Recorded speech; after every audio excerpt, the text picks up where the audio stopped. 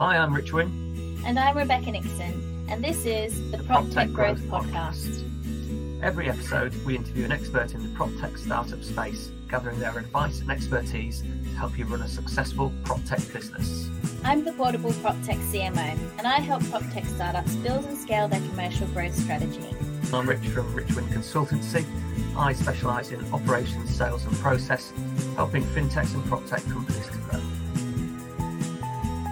I founded a company called Safe2. It deals with the compliance side of things for properties, simplifies the whole gas safeties, electrical safeties, things like that. Yeah, the problem it solves is trying to find a good trade and trying to marry them up with the time a tenant needs. Simply just put it on the platform and it does the job for you. So. Cool. Definitely. I say it's got to be boring. Trying to sell this exciting platform for a boring topic is very... No, listen, exciting is really overrated. Exciting doesn't get you anywhere in a challenging market. Value for your clients is what gets you sales in this market. So good for you. There you go. There you go. I thought of you the other day, James. Was it yesterday? A couple of days ago? And yeah, it was Sunday. I can't remember what it was, an email through anyway. A local estate agent were looking for an admin assistant to do a load of stuff. And one of the things on there was make sure that all the properties have up-to-date gas safety certificates and that sort of stuff. And I'm like, PropTech that does that. And then the next section, PropTech that does that. Next section, yeah, you've got PropTech that does that. And it's just, and these are quite big estate agents in our area. And I was just like, how do they not know about this stuff? I'm going to go and have a chat to them because they were paying like 24 grand or something like that for this person. I'm just like, you're mad.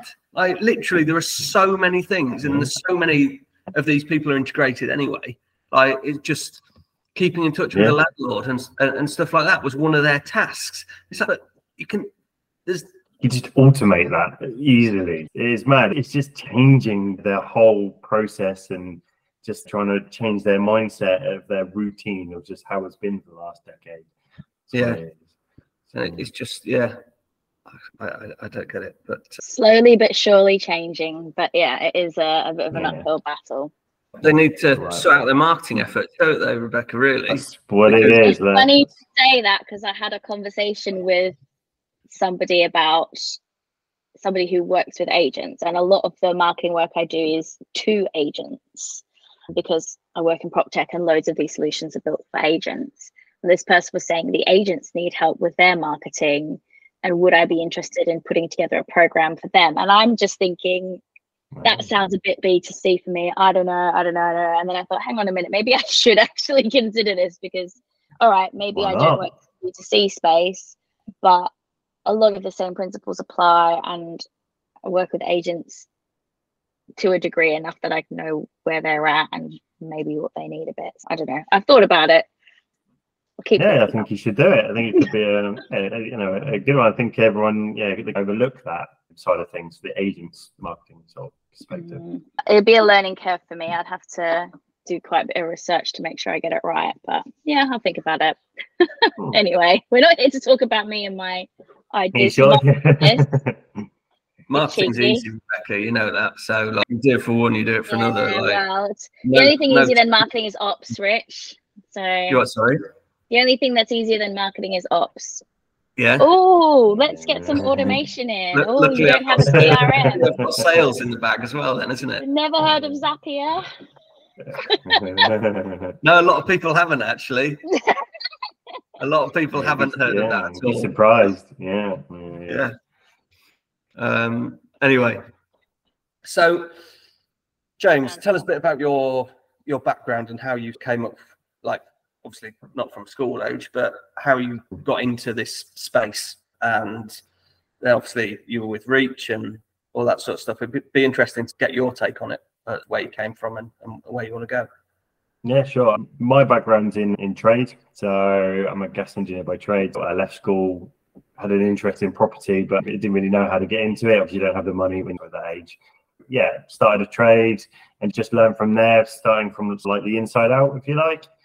Worked my way up, made my business, and how I created Safe2 was been directly involved with how the booking process of gas safeties from landlords, letting agents, and tenants, and it just how outdated it was, and how much of a pain it was to try and get together the correct time, and then chasing the certificate.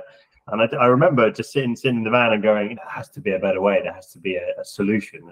The classic light bulb moment, if you like. And then there wasn't one, so we made it. It's as simple as that. And then it's just snowballed from there. It just seemed that there seemed to be a need to try and fill this problem of trying to simplify the whole updated method of it.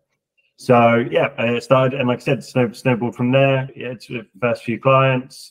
Letting agents was the easiest way to go to. Obviously, landlords, although it was a particular problem for landlords, letting agents were the easiest route. So we went to letting agents, and then, like you said, that's where I got picked up by Reach. So it's all good from there. Excellent. And so, since Reach, how's everything gone? Has it been a good thing for you, a bad thing for you? How's it all gone? So Reach, for me, Reach was phenomenal. It opened some doors that I would never been opened if I wasn't part of the program, and also put me in a room with people that I wouldn't have ever been able to get into that room. And that's what it's all about, right? Making the connections, making the relationships, shaking those hands, having a beer with them, and just face to face, rather than emailing this or hearing about that. It's just getting in a room with the right people and just having a chat. Yeah. That's good. And yeah, Reach did that. Reach gave me the ability to shake the right hands to who I needed to be. And it must have been a learning curve as well for you, obviously coming from ran your own business, gas engineer, but to then come into this space, not really knowing anybody apart from letting agents, to then going to the level where Reach are investing in you and incubate and all that sort of stuff. It must have been quite a learning curve. The learning curve for me was, it was quite sharp. So I was very much you go in the van and you go out and you do your work. Changing that mindset of not physically working and trying to make things work for you. So going from working in a business to working on a business, it's that change. That's the learning curve there. Don't get me wrong, it was a lot of fun, but there was definite struggles along the way. But Reach did help with that. Reach did, they took the time to sit down, and they went through my pitch process. They went through what I need to do, how I need to speak to people, how I need to come across. I remember the first time they put me on stage to talk to people, I was terrified. Absolutely, I've never done public speaking, and I was terrified. It just comes with experience, and now I'm still nowhere near where I want to be, but it's just building up that skill set. Nice. And where does the company go from here? Are you allowed to say yet, or? Well, it depends how long this takes to go out. So we are in talks with the NRLA. NRLA are now a massive partner of us. I'd probably try and stay away from acquiring the word acquiring just for now. But the NRLA and Safe2 work very closely together. They see the value that we can bring to their landlords, and they can take us to the next level. So they can help us with the tech, they can help us with the funds, they can help us with the connections, and they, like I said, they see the value, and they can put us in the right position. So the partnership between Safe2 and NRLA is going to be a good one. Excellent. And what's the end game for you? Where do you want to be in 5-10 years? I don't want to be in 5-10 years. Do you know what? Ever since I started, everybody's told me to make sure you have an exit plan, and do you know, I just do, if that makes sense. I have my plans, but it's all very short term. So I just do, and I make my way through, and I live one day to the next, I work one day to the next. Everybody has a plan, this grand exit plan and this and that. Of course, everybody does, but I'm enjoying what I'm doing. I'm enjoying the journey, and it's something that I know that I can continue and try and turn it into this big thing. As for an exit plan or where I want to be, knowing that I would have in 3 to 5 years, knowing that I've built something from the ground up, I have X amount of users, I'm making X amount of certificates convenient for so many people would be good enough for me, I think. And with regards to innovation, because obviously it's not just that you've digitalized forms and made the process easier, but are you still striving to innovate more? Are there other processes that you think you could do something with? Does it overlap with others? Where are you looking to go from an innovation perspective? Sure. So there's no end. There's no end to innovation, right? And you think that you can solve these processes, but by solving these processes, it opens up another whole world of, oh, if we solve this, we can actually connect it to that and solve this. So innovation, the reason I love automation, innovation, and that is because it's just a never-ending one step to the next. You solve this problem, and by solving this problem, it means that I can then solve the next problem. So the innovation stepping stones is just something that's just so interesting. And we have a plan, we have a short-term plan, innovate the certificates, the booking process, simplify the entire method of it. But by doing that, we can then knock it onto remedials. Okay, so how do you simplify the whole remedial process of it? When you solve that problem, then you go for, okay, so what about inventories? Now, we work very well. We work very closely with inventory base. So we're going to try and they've already solved that problem. How can we help them to bring landlords to simplify inventories for landlords and just go from one problem to the next and just solving it one step at a time. That's the fun part about it. How do you find, because obviously you young guy, and how old are you? Just turned 37 actually. Yeah, so I'm 38, so you're young. You look a lot younger than I do. Well, baby face. It's why I try and grow some bum fluff to try and age me. How do you find, as I think many sort of people with startups can struggle with it, and I certainly know when I hardly saw my kids, even though they were young, just because I was working 14 hours a day and doing what I had to do to make it a successful business. How do you find that balance, or getting that balance between spending enough time with your family and looking at your innovation, and doing all the stuff with reach and shaking hands and greasing the right palms and everything like that? How do you, or have you found a balance of that yet? So work-life balance, I feel it's hard enough as it is, but when you have a startup where every day is we can call every day a gift, you never know what the next day is going to bring. Work-life balance is really difficult. I remember that the first 12, 18 months were definitely tricky. Lots of late nights, lots of arguments with my wife, but I don't think I found the work-life balance, but I'm a lot better than what it was now. I found that it's accepting that when you need to have your family time, and knowing that there's still a million things to do, but accepting, right, there's nothing I can do about that right now. Accepting that 2 hours, 3 hours, whatever it is, I'm going to concentrate on the family. I'm not going to worry about the work, and then switch it. Okay, guys, I now need to go into the office. I need to do a bit of work, and having that stage I found very stressful, spending time with the family, spending time with the boys, but you have this little knot in your stomach knowing that I've got all this stuff to do and I've got to get it done, and you're very distracted. So you half-ass your family life, and then you half-ass your work life as well, because then you feel guilty that you're not downstairs or with the boys or your family. It is tricky. Partnership with my wife has been pretty key. So she knows that when I have to work, like I go away a lot more than I ever did. As a tradie, you go home, you go to work and you come home. There's times that I have to spend the night away or go away for a couple of days. I tell my wife I am working. Honestly, it's not just a jolly, but it means that she has that added pressure of looking after the boys, taking them to school, picking them up from school, and she works as well. So, but it's having that the team that I can rely on her to do that, knowing that everything's okay. I can do what I need to do for work, and then I can come back and then help that support. So that support with the wife has been key for sure. But it's just knowing that, accepting that I'm not going to be able to do anything right now. Spend the time with the boys. I'm going to have my dinner with the boys. I'm put the boys in their bath, put them in the bed, and you just have to pick up the laptop again late at night. You just have to accept that. 8 o'clock, you can sit down again, and you can open that laptop, and you're away for a couple of hours. It's just how it is. And I don't think that will change for a little while.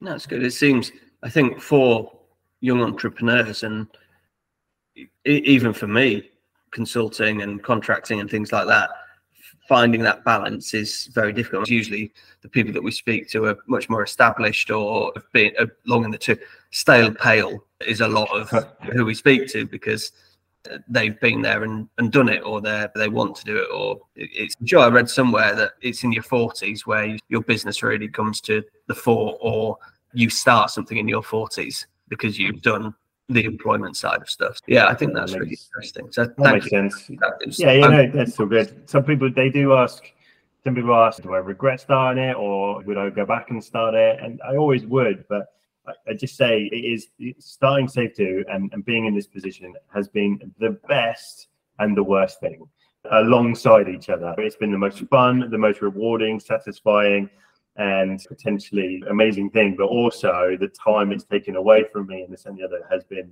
bad. So they're running side by side, the best and worst thing that you can do, for sure. You seem to have a very stoic mindset there. I'm hearing you say things like, I'm taking it one day at a time. I make sure that I'm in the moment, whether it's with my family or doing the work. I try and stay present because that's that time, that's for that thing. I think you seem to have a strong grasp on what you want to get out of this. When you talk about not having an exit strategy, immediately I thought, it's because he really enjoys the work. And then straight afterwards you said, it's because I really enjoy it. I really enjoy doing it. And I think that makes it so much easier. If you don't enjoy it and you're just slogging or grinding and the family doesn't get to see you, I can't imagine that ending up well for anyone. Mental health is definitely at the forefront of my mind at the moment. I recently surveyed and interviewed like 40 different prop tech founders.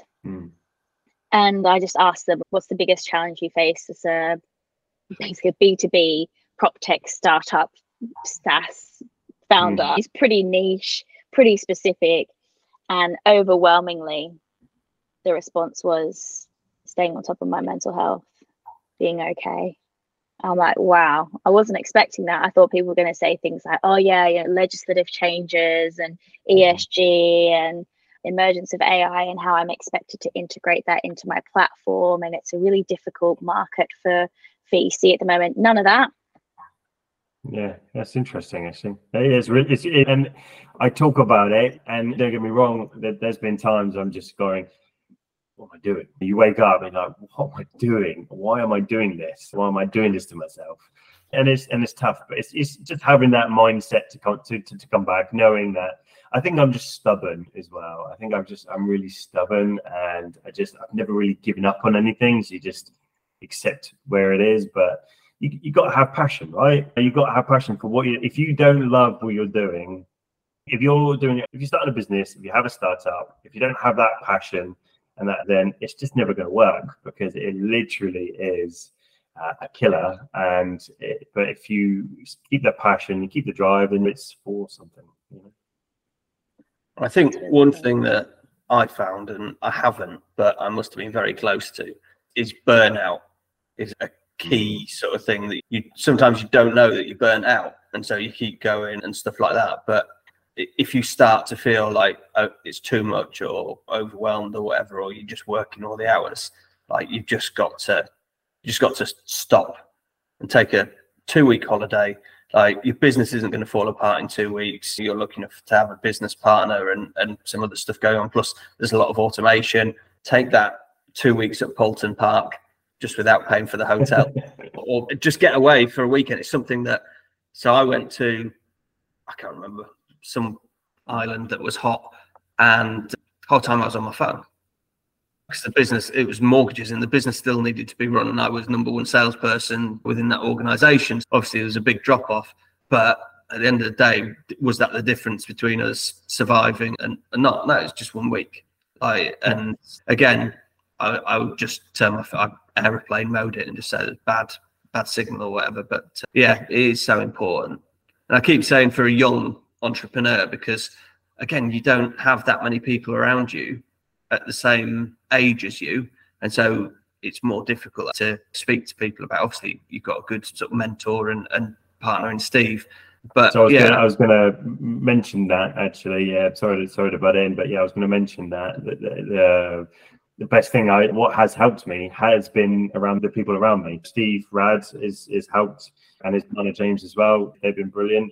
People at the NRLA has been awesome. Been close with Ben Vito. He helps me. He gives me guidance, because when you start these things, you do compare yourself to a lot. You talk about age, but you get in a room, and suddenly you feel like a boy, because everybody is experienced and they know what they're doing. But really, everyone's been in this position, and it's having the Steve Rads and the Ben Beatles and a very close friend of mine, Matthew Whitfield, to have there, and to have the ability to just bounce ideas off. There's a group that's been started.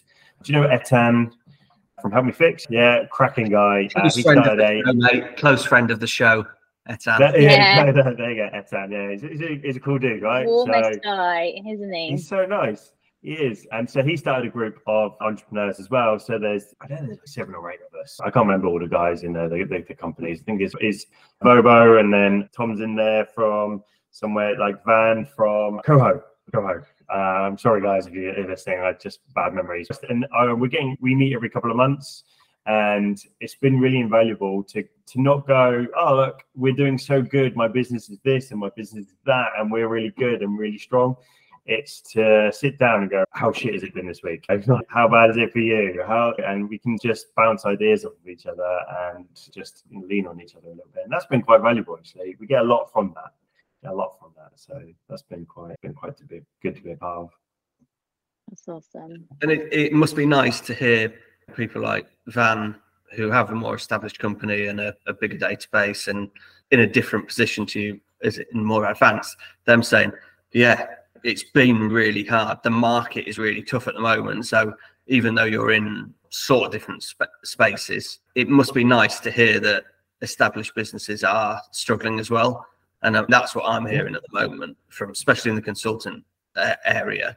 The new business is limited because either people are waiting for funding, which arguably at the moment they're not going to get, or it's just, and I think it's evolve or die even in that industry. Rebecca's come up with Pitch Perfect, and that's been really successful. And I think you do have to keep looking to innovate as an entrepreneur, whatever sector that you're in. For me, I struggle with being called an entrepreneur.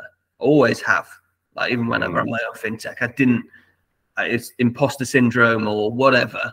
I always think of entrepreneurs as people that have done it and are successful and have made it, rather than people just like starting a business self-employed and doing it from there. But actually, it's quite a big thing, and it's something to be applauded. Yeah, I think I do think that entrepreneurs now I think it's changed, again, before all of this, 10 years ago, if somebody said, oh, I'm an entrepreneur, I would have said, so you're unemployed then. It's not, even, now it's different. And I don't like calling myself an entrepreneur, for sure. It feels a little bit pompous maybe, but but technically, we're entrepreneurs. And I think it just means a little bit different now, for sure. But to go back from what you were saying as well, and you think all these problems are unique to you, when you find out that actually they're not, and everyone's going through exactly the same thing, that it's really nice. Like, we talk about mental health, everybody's going through the same thing. You talk about, shit, how am I going to be able to afford wages this month? And then you hear that the guy that's got his £2-3 million turnover business is actually exactly the same position than you, worrying about wages, and you think, oh, okay, blimey, so it's not just me. That helps as well. How many people do you employ?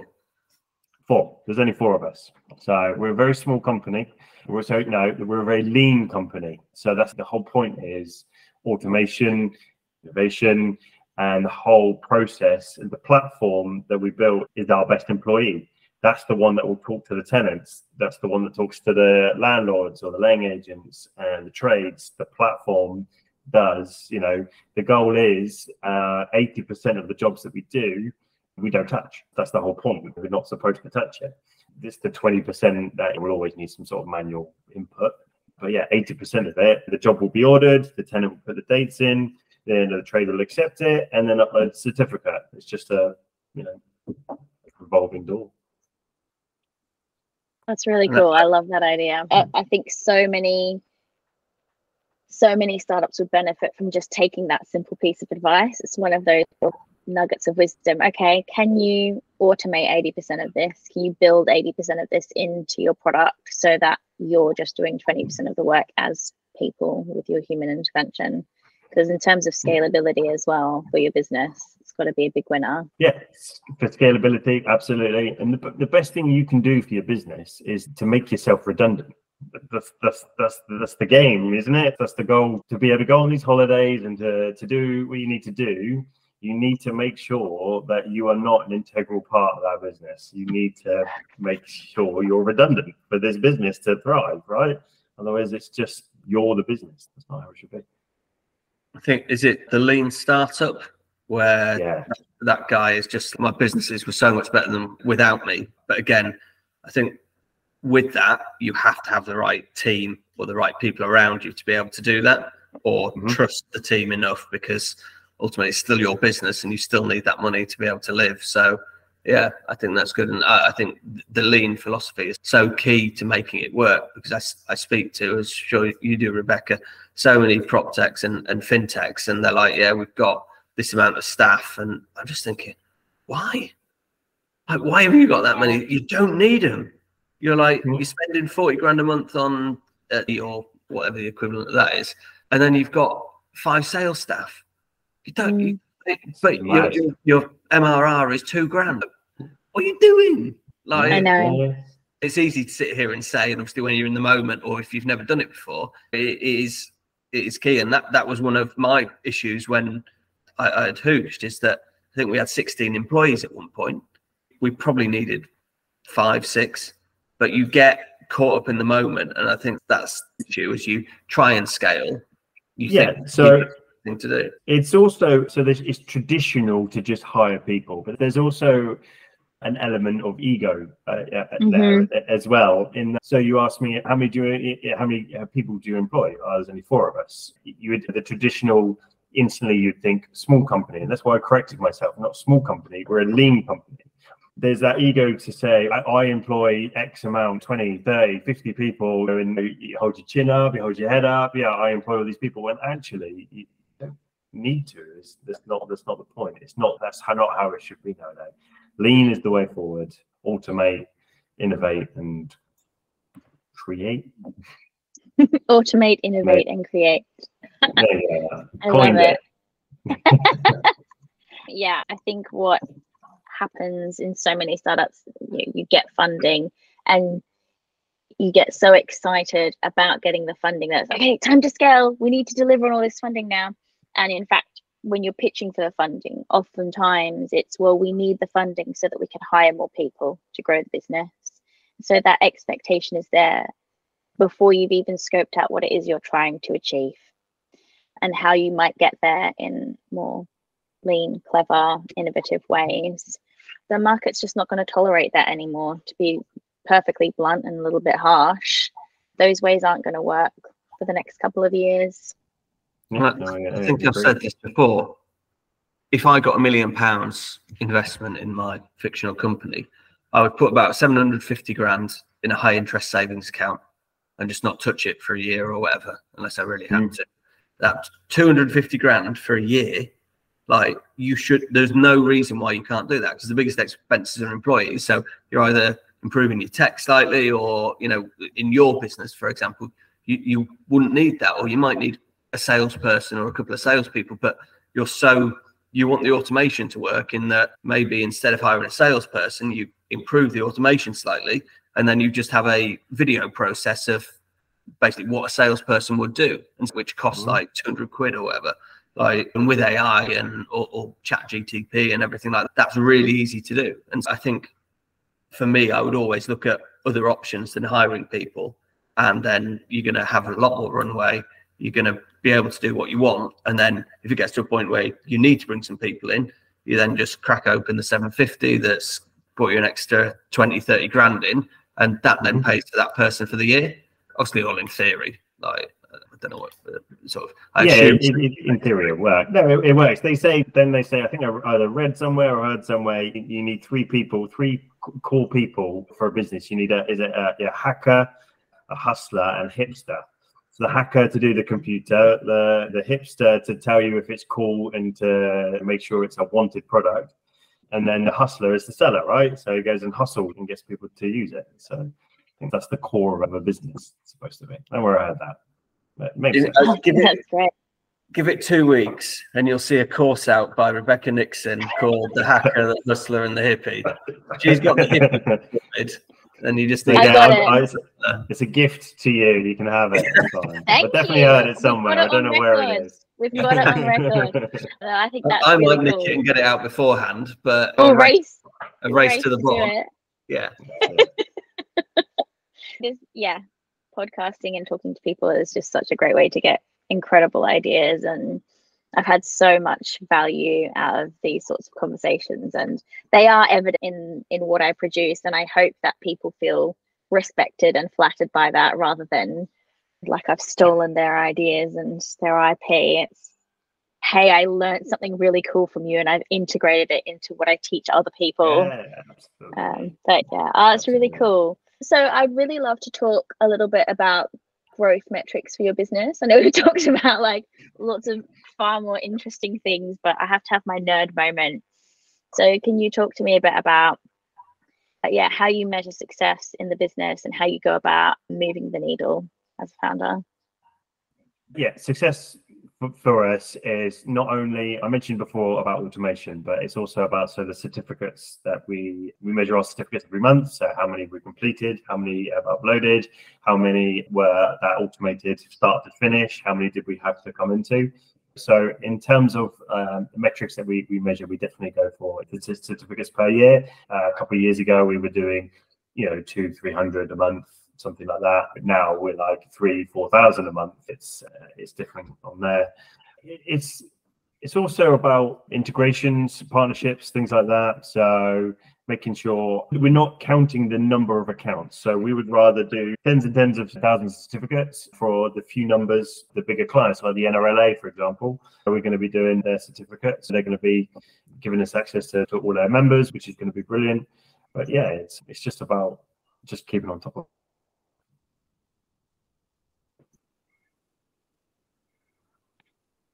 Anything exciting going on? Yeah, I mentioned about the NRLA, so definitely the NRLA, that the close partnership we have with there is definitely something that is going to be exciting. I think it's going to be incredibly powerful to have Steve Rad, they're doing the tech side of things, to have them doing the tech, the NRLA, with their members and then us doing certificates. I think it's going to turn into something really, really powerful. Awesome. Yeah, that's brilliant. Thank you for your time, James. Good fun. Thanks for joining us on the PropTech Growth Podcast. To learn more, you can find us on LinkedIn or email proptechpodcast@icloud.com. See you next time.